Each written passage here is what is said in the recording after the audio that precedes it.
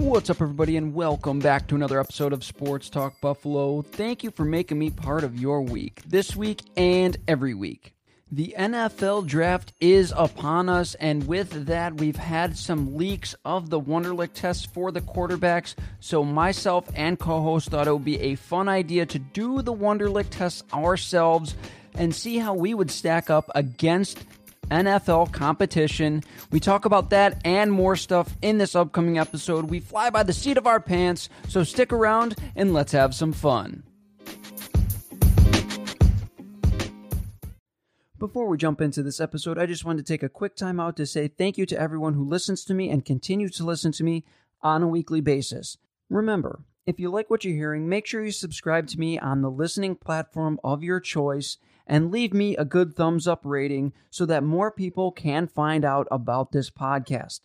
Also, if you like this podcast, do not underestimate the word of mouth. Make sure you tell your friends, you tell your family to give me a listen because they might also like what they hear. You can hear me on any of the major podcasting websites, including Apple Podcasts, Google Podcasts, Stitcher, Spotify, and of course, right here on Anchor. You can follow me on Twitter at SportsTalkBuff1. That's SportsTalkBuff1 on Twitter. You can also email me at sportstalkbuffalo@yahoo.com. Once again, thank you for listening. Now let's get on with the rest of the episode. What's up, everybody, and welcome back to another episode of Sports Talk Buffalo. I'm joined by my co-host, Mark, from the former podcast, Nickel City Sportscast. Hopefully he gets back into it, but for now, he will be joining me on my podcast, hopefully for the foreseeable future. Mark had a fantastic idea with this week's podcast as he suggested that we do the Wonderlic test with the NFL draft going on. He found a practice test for us to go ahead and take, and we're going to talk about the results and how tough it was as compared to some of the NFL quarterbacks that I've seen. So, Mark, why don't you start talking about a little bit about the Wonderlic test and how you think you fared on it? All right. Well, first of all, we're taking shots at each other early. I think you need to pump the brakes a little bit with that former podcast stuff, man. You know, life is in the way quarantines happen. No, you're good, man. You know, you just gotta get back into it. That's all. I mean, I enjoy that you don't do it anymore because that means you give more time to jump on mine and help me out with mine. Oh yeah, you know, I'm podcast host / producer. Yeah, dude. You do a great job. I'm still waiting on my dental to come in, though. Yeah. I don't know when you're gonna get back to it, but you know, my teeth are kind of rotting out here in quarantine. So help me out because I'm doing nothing but eating Easter Bunny candy. Hey man, when I get big, hopefully if I get this thing big, we can talk about dental and things like that. I'll make you a full-time employee over here. My man. All right, so Wonderlic. All right, I saw on Twitter that a lot of I think it was just the quarterbacks, which I always find fascinating that it's really the quarterbacks that people focus on with these Wonderlic stuff. But a lot of their scores had gotten leaked. And I've seen that a lot of people are like, oh, you know, when this happens, they all go, all right, it's our turn. We're going to take the Wonderlic, test and see how we do. And I was like, all right, let's do that. Let's take the Wonderlic test and see how we do this year. Because you always worry that the older you get, your mind starts to slip and you start to forget things.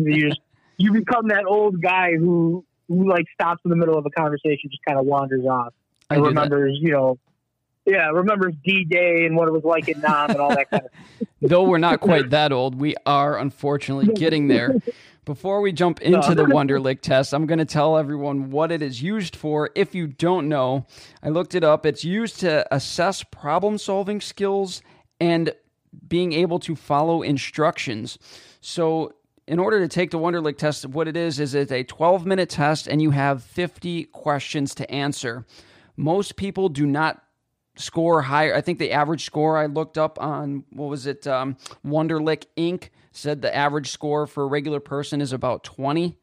And for quarterbacks in the NFL, it's like 25 or something like that. So comparatively, I still kind of sucked. But why don't you go ahead and tell us how you did on this test?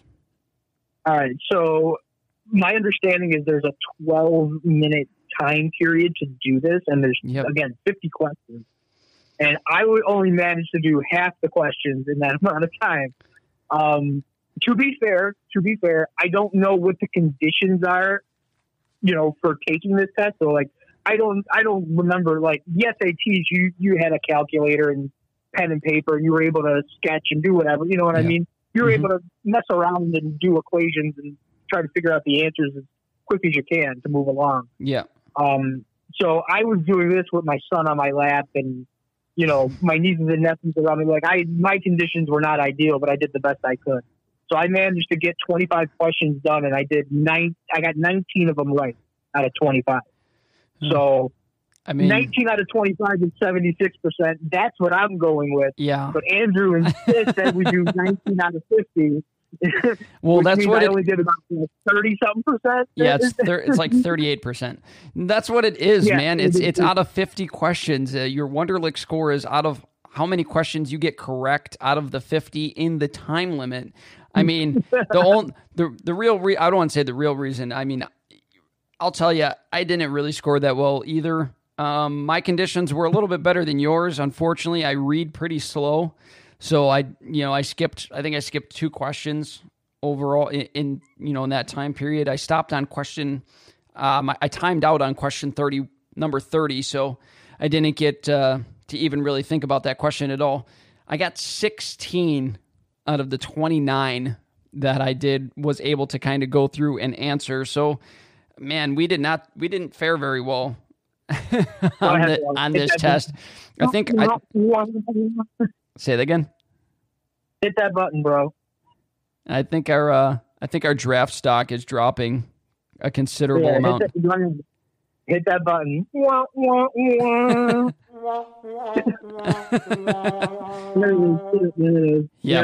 Mine was pretty terrible. I can't believe I didn't score a little bit higher at least. I thought I could have got at least a 20 out of it, but 16, that's pretty pathetic. I did, however, beat Tua Tagovailoa.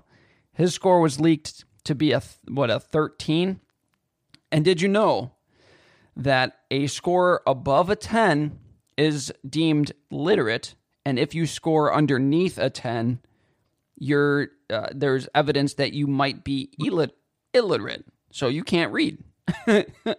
So, there are some guys that Buffalo fans know, they didn't fare so well. Great. I mean, I don't know how that bodes for them in terms of their reading abilities and things like that, but they were halfway decent football players, at least for Buffalo. We have. Oh my God. Yeah, I was going to say.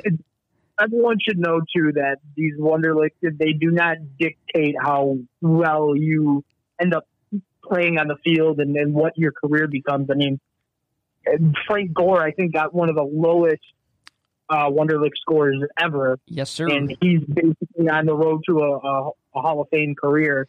And Ryan Fitzpatrick, who by all accounts has had a decent career. I mean, a very long running, and he's made a name for himself for sure, but he's not a Hall of Fame quarterback, and he's had one of the highest Wonderlic scores ever recorded. So, do you know who scored the highest Wonderlic score in NFL history? I do not know. I'm going to butcher his last name, but his name was Pat McInley. And guess what position that gentleman played? The name sounds familiar. Was he on special teams? Was he like a punter or something? He was a punter. The highest Wonderlic score in NFL history was a punter. So that kind of goes to show you how important these tests really are. And also the fact that a quarterback in Ryan Fitzpatrick, who's had a halfway decent career in all aspects, the fact that he was able to kind of carve out a career, I guess it kind of shows you how smart he is in his problem-solving skills with his Wonderlic test. But in terms of his playing ability, he was never really able to kind of stick as a starter. He was, a 7th-round draft pick by St. Louis. These scores, while they can kind of assess your problem-solving abilities and things like that, in the grand scheme of things, in terms of football, I don't want to say it doesn't mean a whole lot, but I think it's kind of a small piece of the puzzle to kind of help GMs figure out, extracurricular, stuff off the field and how they might be able to problem solve with other aspects of football life. Yeah, I think it's important. Like you said, there's certain stuff that you can kind of pull from these tests as far as how well guys do. But it really doesn't measure football intelligence. And I think when you're testing that, what's really important, especially like during draft time, they bring these guys in, not just during the combine, but they'll have their pre-draft meetings and stuff with the guys they bring in, and they basically put them right on the whiteboard, and they see how much they know and how much they can absorb and what they can remember. Like, those are the quote unquote tests that really make the difference as far as what I think GMs and the front offices for these teams are looking for. There's very little, I think, that they really even take from these Wonderlic. For me, they're almost it's become a tradition to do them. Yeah. I don't know how much stake anybody really puts into them. Do you think they're going to put more stake into them now since they can't really have like a face-to-face interview with these guys? I know that they do the Zoom interviews and the phone interviews and things like that, but do you think that this test might be looked on a little bit heavier this year than most years, obviously with it being essentially a fantasy draft to be drafting these guys? I really don't think so. I get why someone would think that, given out, the reasons you laid out, but honestly, I was reading online and somebody had mentioned,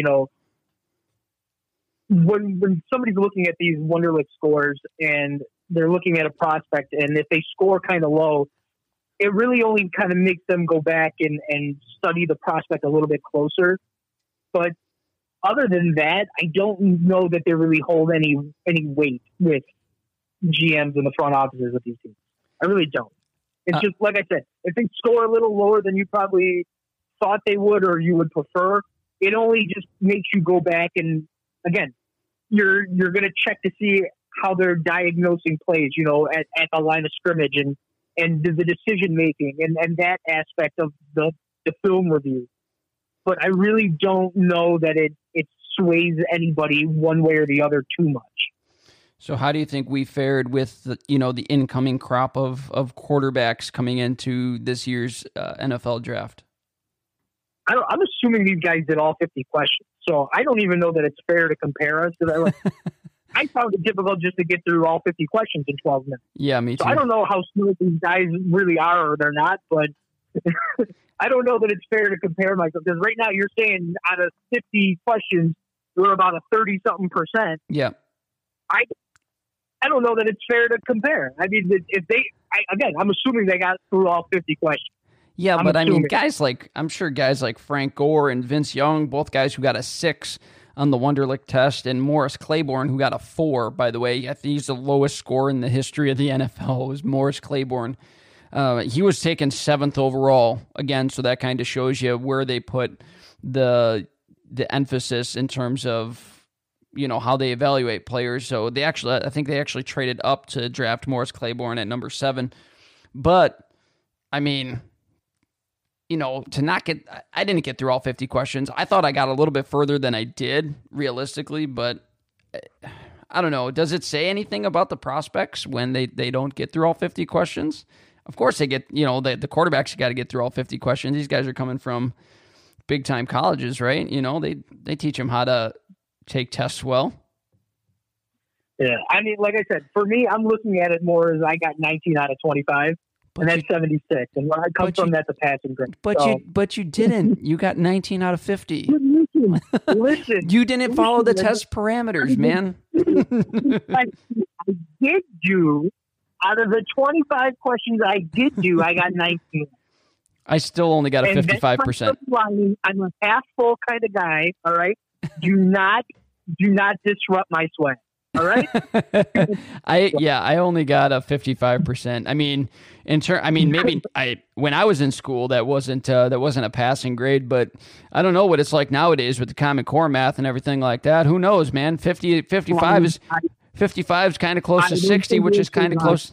which is kind of close to 65. That's Common Core math, so I think I passed either way. I will be deferring a lot to my wife when it comes to math if it's still Common Core that our kids are learning.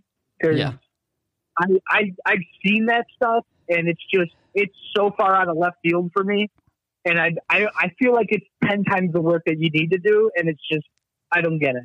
I don't get it either. I actually looked at one of my nephew's Common Core math questions, and they said without adding or subtracting, and then they gave you an adding and subtracting question, and I was kind of wondering how in God's name you're supposed to figure out, like, if Timmy has 46 and gives away 13, how many does he have left? Do this problem without subtracting. How the hell do you do that? I'm not sure. Yeah. They're slowly but surely trying to turn our youth into robots. Yeah, it's getting close, You're man. not supposed to think about adding or subtracting. You're supposed to just get to the answer right away. So go back to the quarterbacks. How do you think you did? Where do you think you landed in terms of this crop of quarterbacks here? I don't think I did well. So yeah, I agree. I think a lot of them were in the 30s, like the 30 to 40 range. I would wager, right? Yeah, I mean, you and I both beat Tua Tagovailoa. He scored a 13. You beat Jalen Hurts. Jalen Hurts scored an 18. I did not beat Jalen Hurts. Apparently, he's a lot smarter than I am. Guys like Jacob Eason, Jordan Love. Jacob Eason got a 23. Love got a 27. They said Burrow got a 30, or not, was it Burrow? I think it was Burrow got a 30, or oh my God, I can't even think. Herbert got like a 27 or 24. I forgot what it was. He got something like a 24. And then somebody came out online and actually said he got like a 38. So he was, he did way better than what's being reported. Again, not sure what that really means, but in terms of how good of a quarterback you're going to be, I'm sure that it probably factors in a little bit to your decision making. But yeah, I'm going to take a stab in the dark here. I seen on Buffalo Fanatics, they had a lot of their fans take this test and send it into them with their results.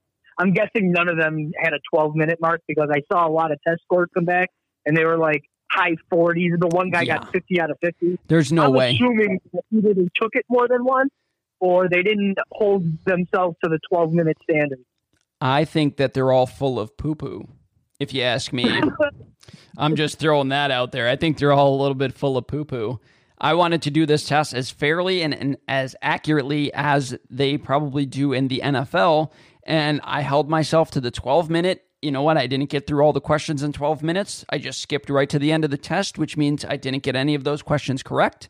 I just, out of the questions that I was able to answer, I got 16 of them right. That's my Wonderlic score, 16 out of 50. It is what it is. Again, I'm not the fastest reader in the whole world, but obviously I know how to talk pretty well. So, but yeah. I think it's a good time to mention that since we're doing this, like we did the Wonderlic, I think at some point in the future, once this quarantine thing is over, we should do a combine for ourselves. So my God, yes. The couch potato combine and see, we'll run our 40s, we'll do our verts and we'll do all that. I think we should see where our dad bods can take us. Oh my God, dude. I do not even want to run anymore. My big old fat belly jiggling around. My belly.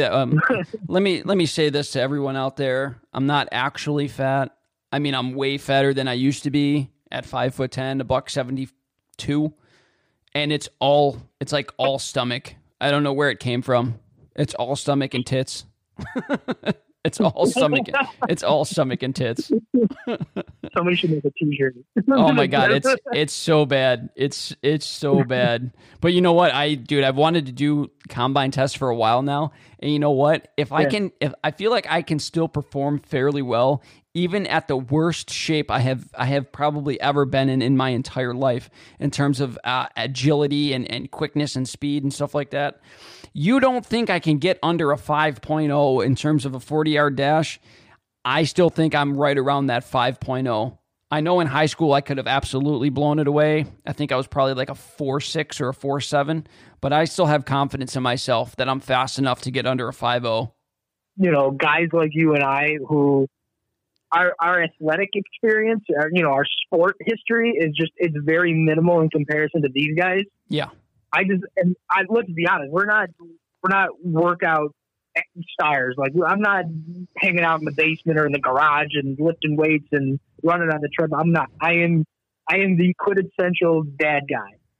So I would love to see where my results, compare to these athletes that actually get invited to the combine. I just want to have my numbers. I do too. We talked about it for years. We always wanted to do it, and I would love to see where my numbers are at this point in my life. At 31. And just go, hold on. You know what? I could have been an offensive lineman. No, you couldn't. No, you couldn't. The offensive line in 1943, I could have been an offensive in 1943. You're right. Yeah, yeah, I'm sure. Yeah, I could have been a quarterback. In 1912. Yeah, something like that. Yeah, That's leather helmet days. We could have made the starting squad in leather helmet days. Yeah, that's. Sorry, I'm having a little technical difficulties over here. My computer's kind of running a little bit behind me, so I just wanted to make sure that the recording was still going as planned here. So hopefully it doesn't drop any of the audio for you guys. But yeah, dude, I think that's a fantastic idea. I think maybe we should even record it and then throw it up on the Twitter, just so that people don't think our numbers are BS and baloney. I think we should almost record it. We should. That's embarrassing. Oh, it's going to be 100% embarrassing, but I think it's going to be 100% entertaining. And I think that, hopefully maybe it'll give, maybe it'll be a new trend where other people will go out and do the couch potato combine, with their dad bods and see where we stack up with the other dad bods. That's one of those things where, you have this idea in your head of what you look like when you're doing exercises or working out or whatever. And then you actually see yourself. I don't want to live that truth. I don't want to live it. Like, I laugh at certain people when I see them run. I have this idea of what I look like when I run, and I don't want to ruin it. I really don't. I really want to ruin it for you, if we're being honest. Yeah. I'm going to ruin it for me too, man. I think that I look all right when I'm running, but I probably not realistically. I probably look really terrible at this stage of my life. In terms of the NFL, we would be kind of past our primes, wouldn't we?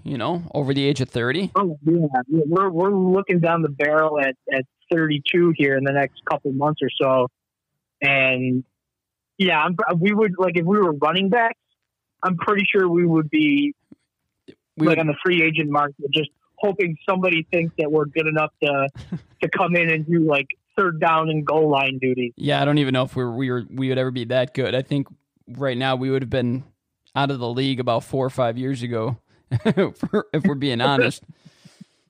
But let's let's shift gears. Let's stop talking about the Wonderlic. I'm curious. Since we're just having a fun podcast and we're just kind of going off the cuff here a little bit, and we're just having fun talking to each other about sports and whatnot, what are your favorite 3 sports movies? Not in order necessarily. Go. Oh, very easy. A League of Their Own, The Replacements, Remember the Titans.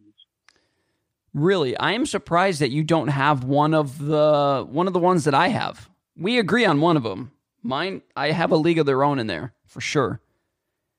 But I thought maybe you would put The Sandlot in there, too. You know what? I had thought about this, and I was like, there really is a wide variety of sports movies. The Sandlot was a very big part of my childhood. I could have easily ironically enough, replaced The Replacements with The Sandlot here. The Sandlot, I like I said, it's a very big part of my childhood because it was actually the first movie I ever saw at the drive-in. My dad took me. Really? Yeah, that's like one of my best memories. I loved that movie for a wide variety of reasons. And you could honestly have swapped out the replacements with the Sandlot here if you so choose. But when you had asked me this question, like the three that jumped into my head real quick were those. And the reason I love the replacements so much is, again, I'm a big football fan. So when I watched this, I loved the story of like these underdog, just everyday guys that had some experience, but their lives and their careers took them somewhere else. And then all of a sudden there's a strike in the league and all these guys are back to playing again. And it's a hilarious movie. I love the scene in the jail cell when they're dancing and everything and then singing along. It's an awesome movie. It makes me laugh. It gives me a nice warm feeling. I love those underdog movies. So, but again, you could have gone either way with Replacements or Sandlot. Yeah, I was when you said Replacements, I was going to say, really? Like, that's one of your top 3 sports movies? Of course, that we have seen, people, that we've seen. We're not saying all time. We're not saying out there. There's a lot of sports movies I haven't seen, which is kind of embarrassing being a sports fan, but I'm more for like actual sports and not necessarily sports movies. But anyway, this is just the sports movies that we have seen. And my 3 favorites. Now, brace yourself. I'm gonna let a cat out of the bag here, okay? For the first time, I'm gonna get a little vulnerable on this podcast. Okay, are you ready for it? Yeah, I'm ready. Go for it. Okay. I think one of my favorite sports movies is Rudy. And for the simple fact that I cry at the end of that movie every single time. And I'm not joking. I think you'd get a lot of support with that one. Every single time. I've seen that movie 50 plus times.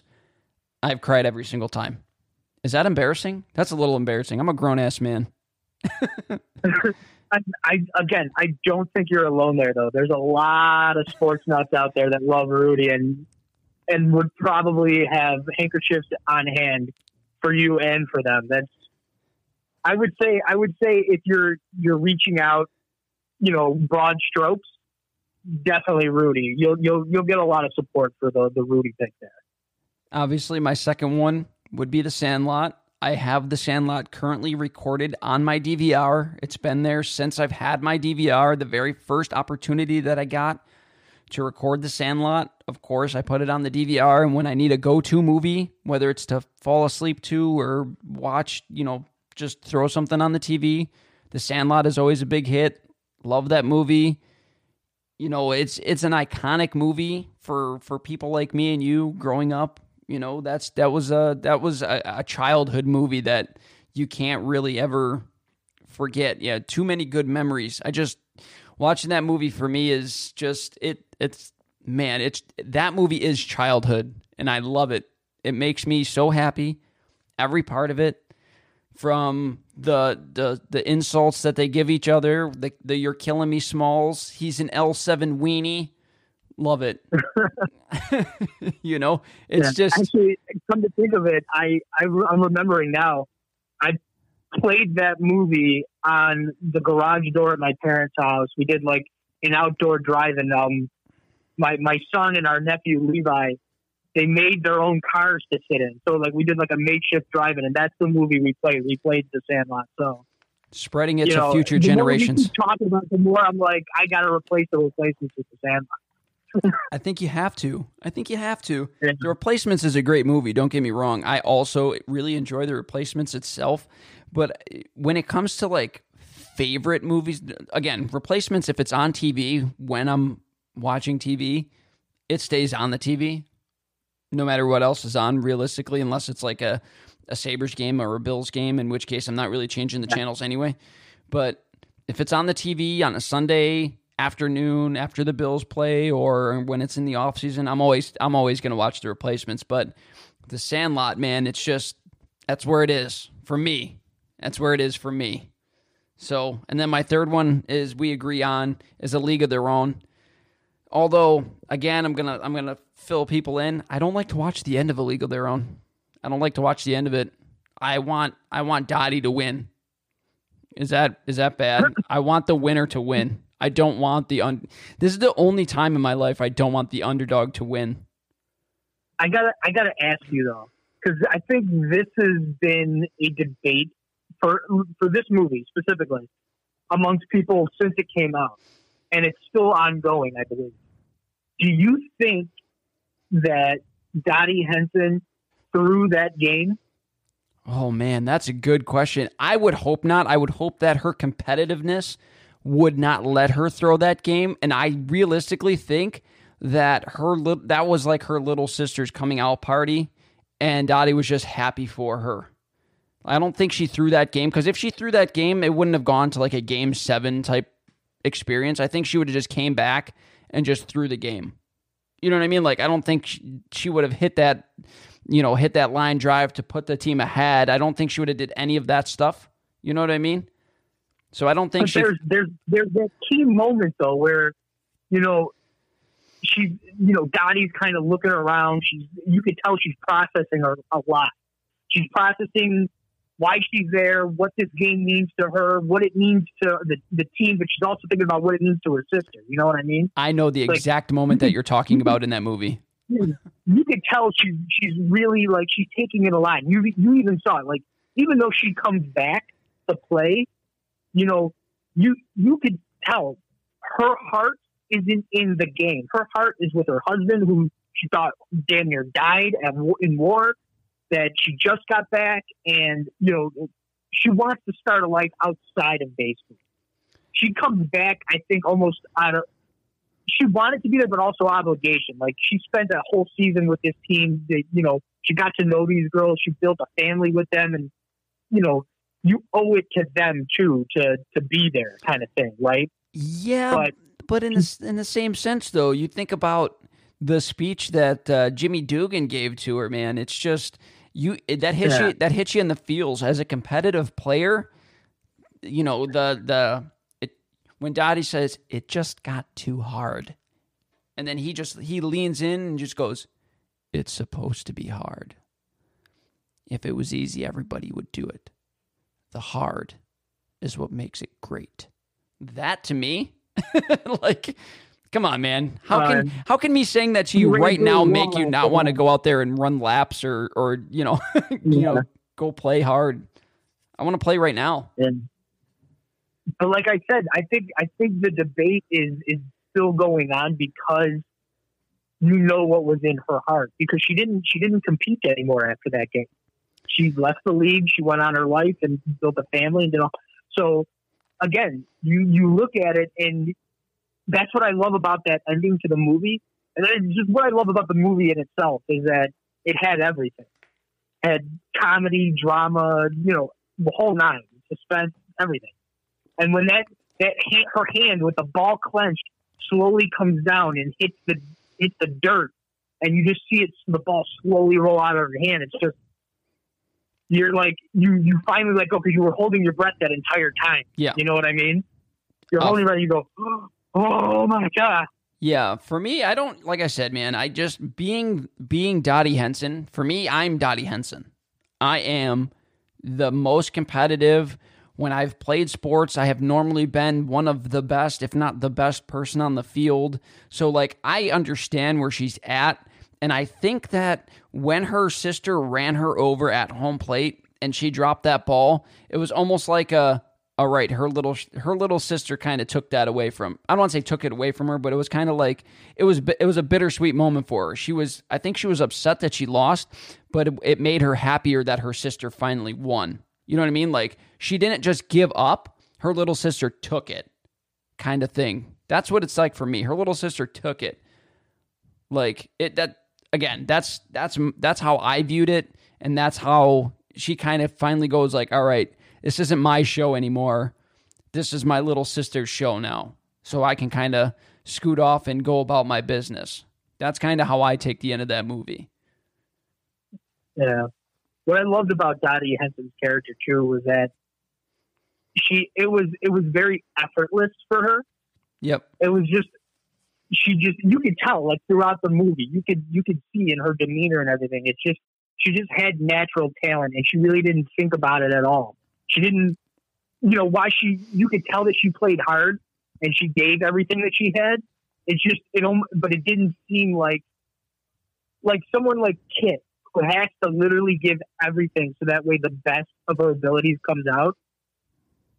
For Dottie, it took literally next to no effort. You know what I mean? To do that. Yeah. And that's the yin and the yang of their relationship. And that's why I love that they're the center of that story, is that you've got the very average talent of her younger sister who lives in her big sister's shadow, who's got all this natural talent and really doesn't have the love for the game the way her sister does. You know what I mean? For sure. It's an awesome movie. I love it. That's why it's one of my favorites. If you've never seen it, you should probably go jump off a bridge also, because that's crazy to me. I'm sure that there's going to be movies that other people might send me in and say, like, you, Andrew, should jump off a bridge because you haven't seen it, or at least not seen it the whole way through. And I understand that. But this is a movie for me that you have to go see. If you haven't seen it, go see it. Rent it, buy it, whatever. It's online somewhere, I'm sure.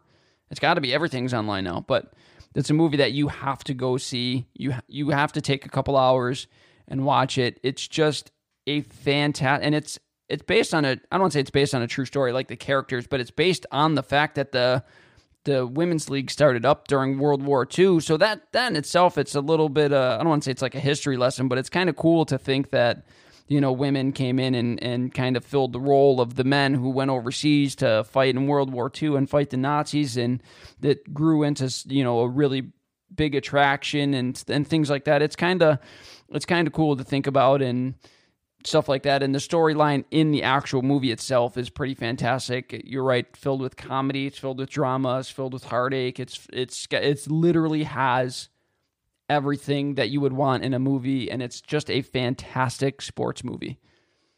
Yeah, and Tom Hanks. I mean, can you ever really go wrong with Tom Hanks? No, not as Jimmy Dugan, that's for sure. He plays the perfect role in that movie. But one other question, and I'll let you go for the night. Real quick. Sports documentaries, top 3, go. I honestly don't have a top 3. Like, I've seen a ton of documentaries, sports documentaries. I love a lot of the 30 for 30. I know that just this afternoon they played the Four Falls of Buffalo. Yeah. That's a really good one. You know what? I still haven't seen that. You haven't watched them? I have not. I have not taken the time to sit and watch that all the way through, and it's because is that out of choice or just out of circumstance? It's out of. I know you said that it's kind of like a feel good thing, but it's out of sheer like just what if. Like in my head, I always obviously we weren't young, or we were so young that we don't remember a whole lot of the Super Bowl era. But for me, it's still kind of like, it's like a wound that never heals. And to keep watching things about it, like every time I hear even the utterance of the wide right, it's like putting a little salt in the wound. Every time I see something about the Dallas Stars winning the Stanley Cup on a bogus goal, it still hurts a little bit.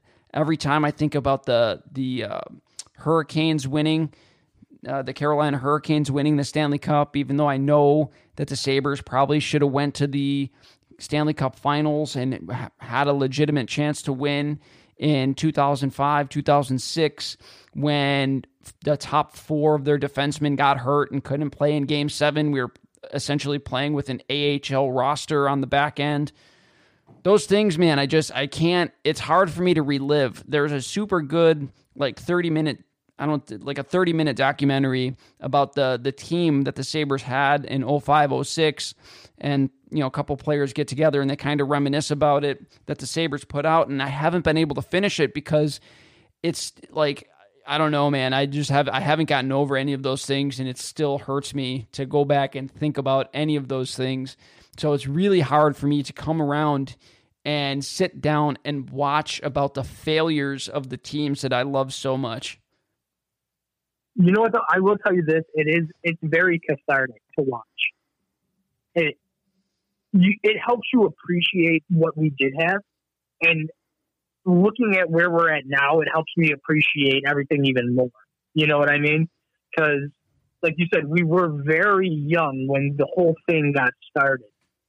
And while we didn't get to revel in it the way like some of our family members did, like older cousins or obviously our aunts, uncles, moms, dads. I'll say our parents for sure. Yeah, but even at a young age, you could tell it was very much a part of, who we were as Buffalonians. Yeah. And being able to kind of see it through a different lens, it was really awesome. Like I said, cathartic. It was a way to put everything into perspective and appreciate, all the guys that were here, like a ton of Hall of Famers.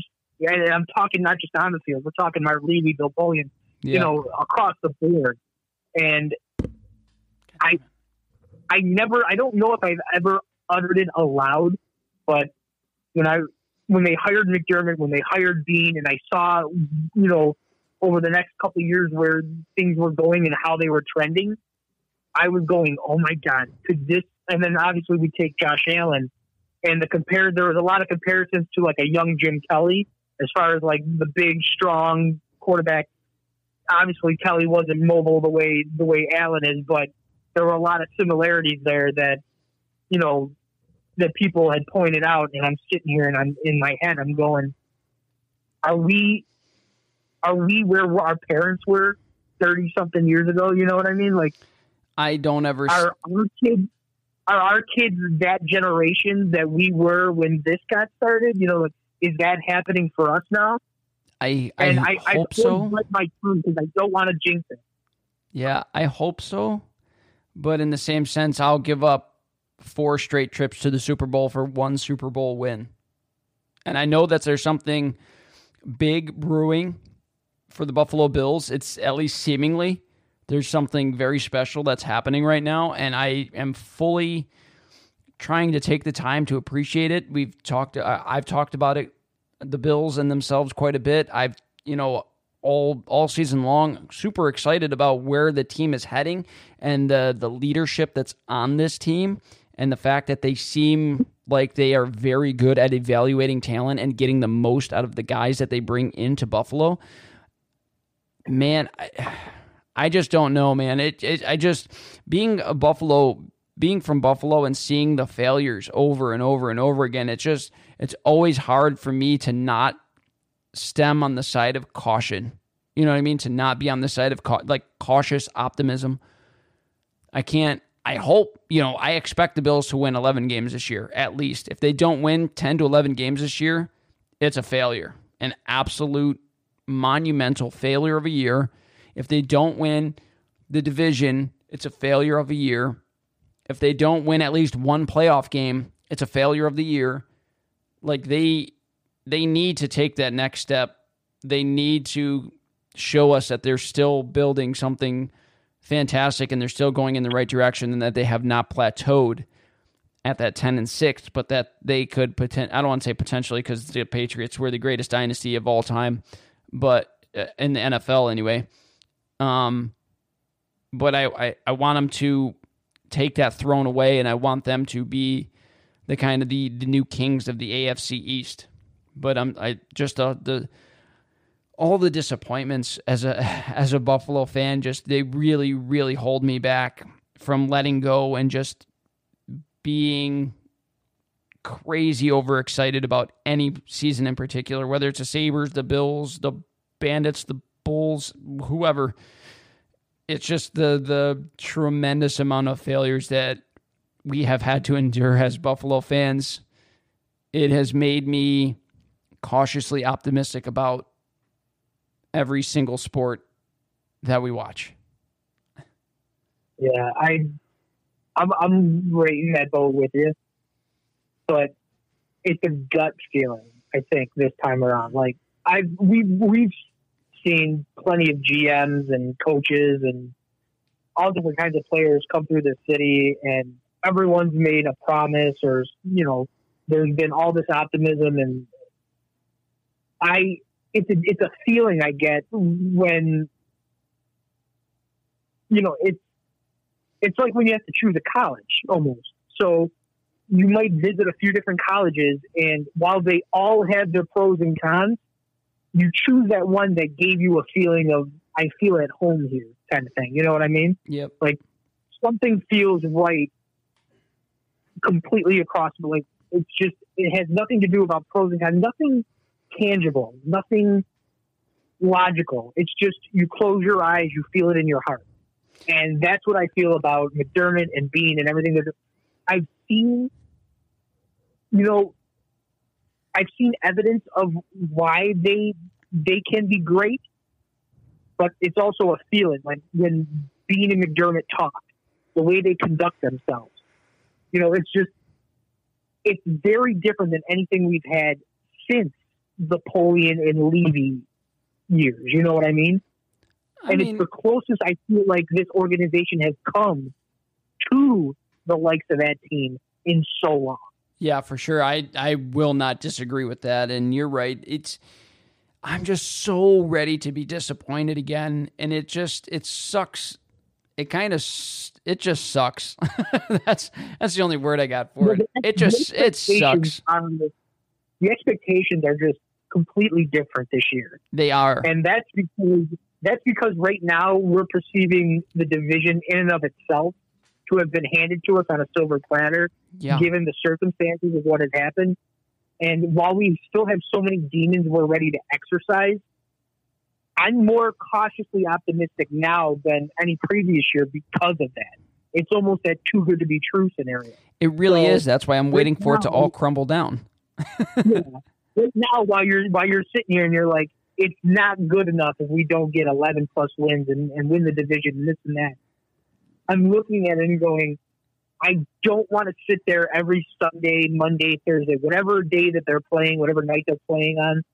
I don't want to sit there and go, I expect you to be great, because let's be honest, they've never been that.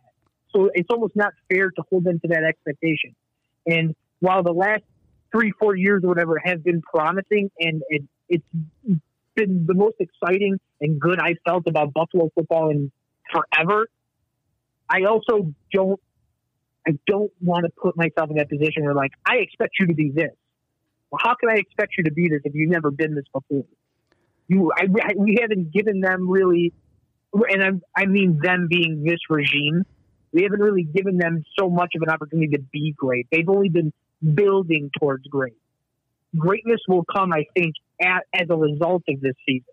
If this season ends up being what we're expecting, then that's when we could start expecting more and start expecting the greatness. We expect you to be what the Patriots fans expect that team to be every year. You know what I mean? Yeah. Like, they expected them to be an 11-plus win team every year and make the playoffs, win the division. You know what I mean?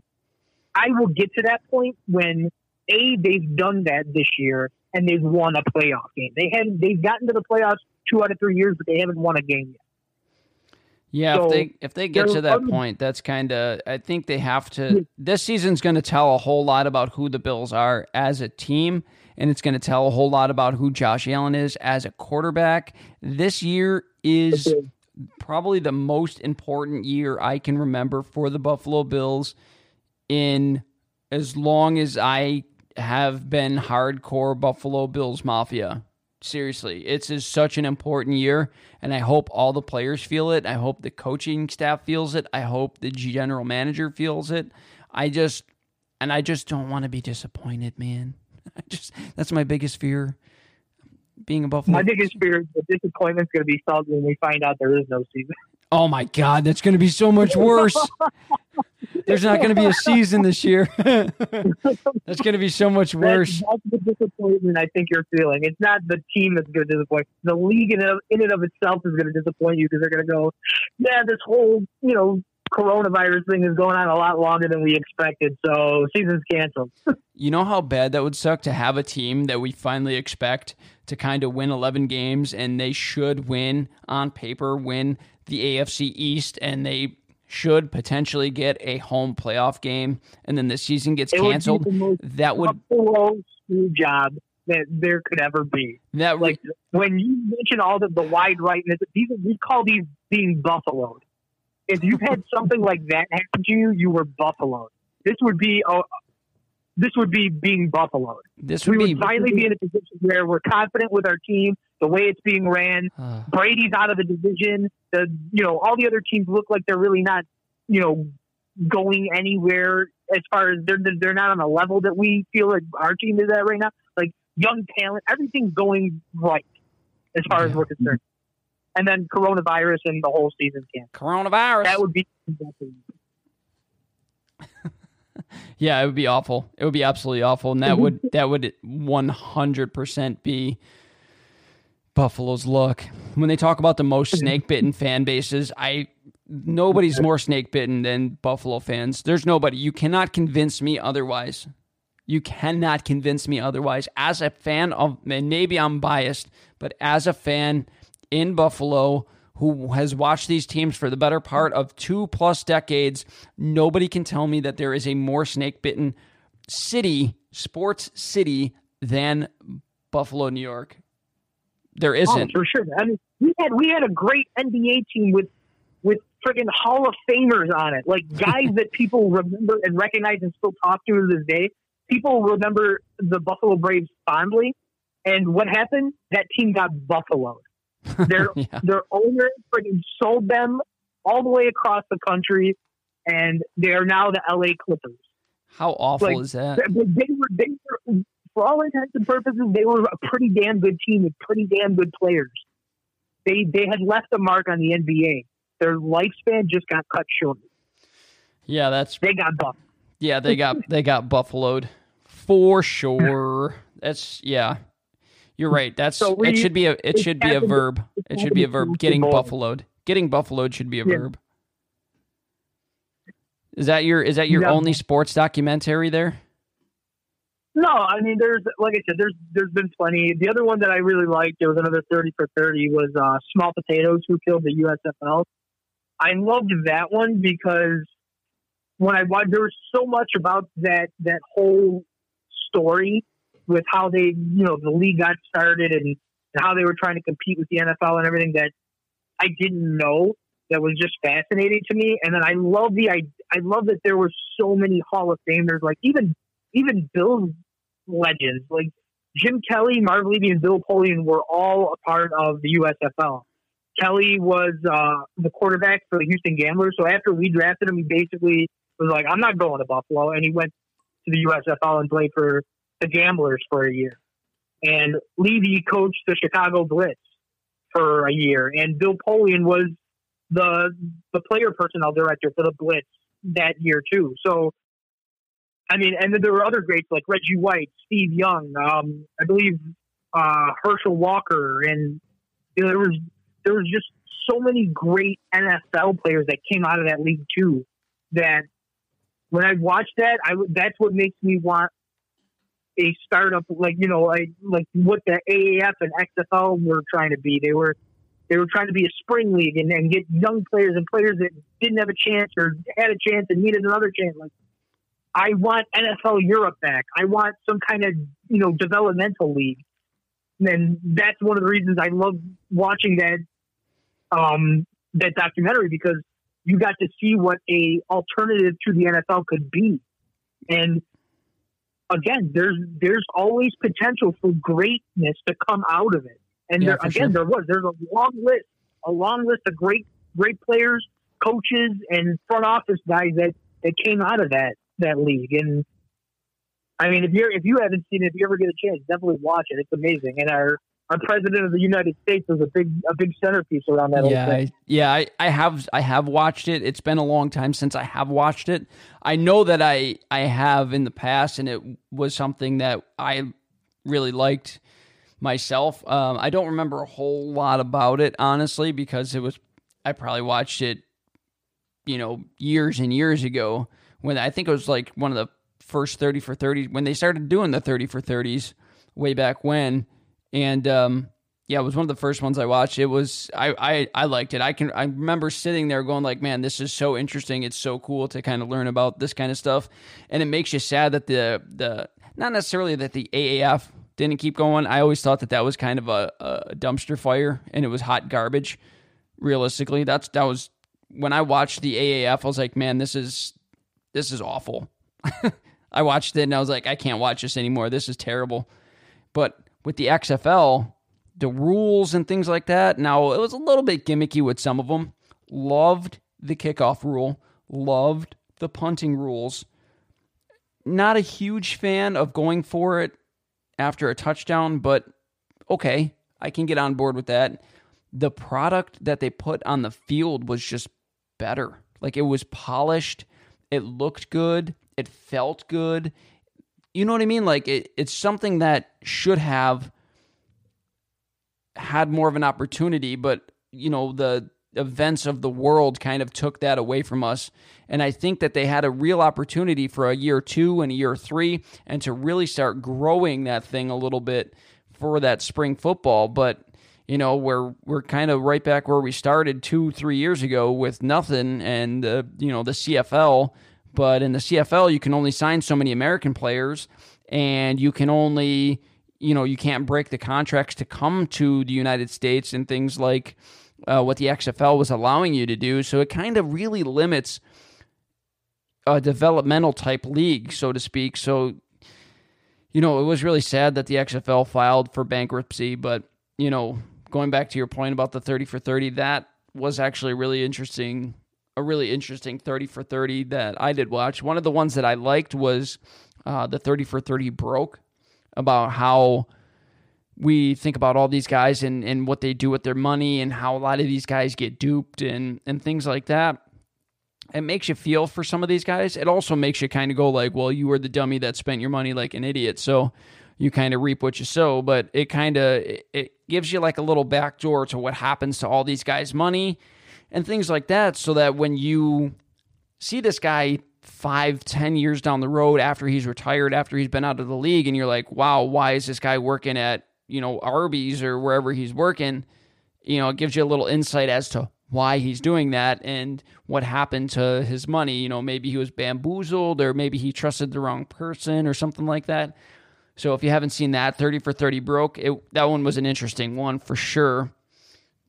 I got 2 other sports documentaries before I let everyone go.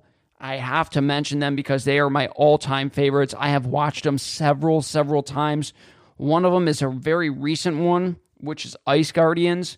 If you are a fan of hockey and old-time hockey, not this garbage they try to pass off as hockey now, but old-time hockey, watch this documentary. Unbelievable. Fantastic. It gives you an insight as to why they have fighting in the NHL and why it is so important that it stays a part of the game. It needs to stay in the game, and it's such a good documentary. They interviewed tough guys from past, present. Then there's no tough guys for the future, so they can't really interview those guys, but it's so well done. They have differing opinions on it and differing opinions about fighting. And if you are opposed to fighting for whatever reason in the NHL, you really need to go watch that, because it might change your mind as far as the concussions and things like that go for the NHL. And my last documentary, I don't know if you've seen this one, Mark, but it's called Do You Believe in Miracles? And it's about the 1980 U.S. Olympic ice hockey team beating Russia to, get to the gold medal game and to beat Finland and win the gold medal. And that story, it's about as American as it gets.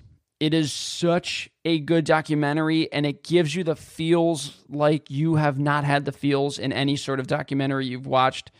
It is my all-time favorite documentary. I've watched it 100 million times.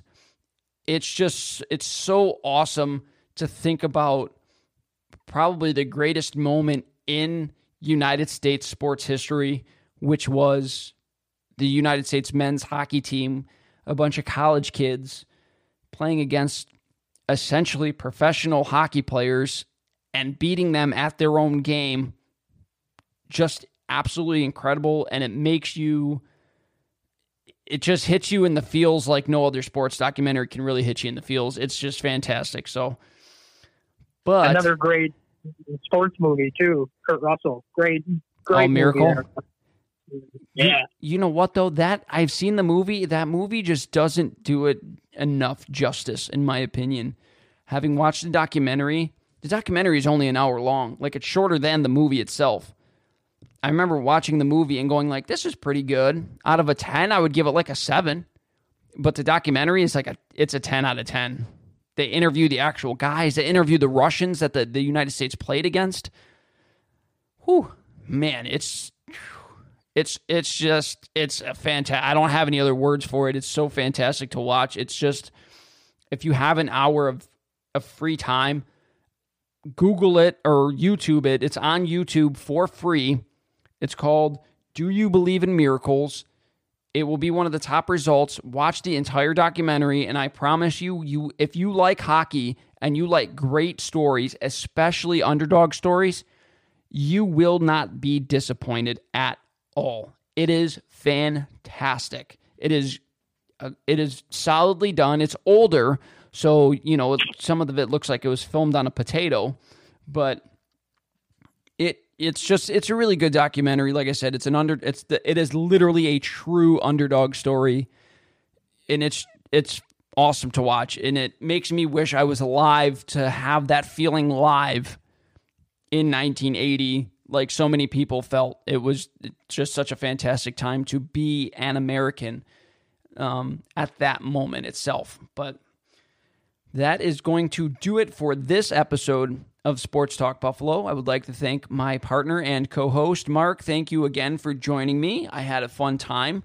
We kind of did a little bit off. Always a pleasure being with you, Andrew. Always a pleasure. We definitely went a little bit off the cuff today. We didn't do a whole lot of notes. This is essentially just a conversation that me and Mark sat down, talked a little bit about beforehand, and started having a conversation. I hope you guys all enjoyed it. Remember, you can follow me on Twitter at SportsTalkBuff1. You can also email me at sportstalkbuffalo@yahoo.com. And if you liked it, you can make sure you tell your friends and family that you can hear me on any of the major podcasting websites, including Apple Podcasts, Google Podcasts, Stitcher, Spotify, and of course, right here on Anchor. You can also leave me a voice message on Anchor, and your voice message may end up in one of my future episodes. So, again, thank you guys for listening, and I hope everyone has a fantastic week and stay safe.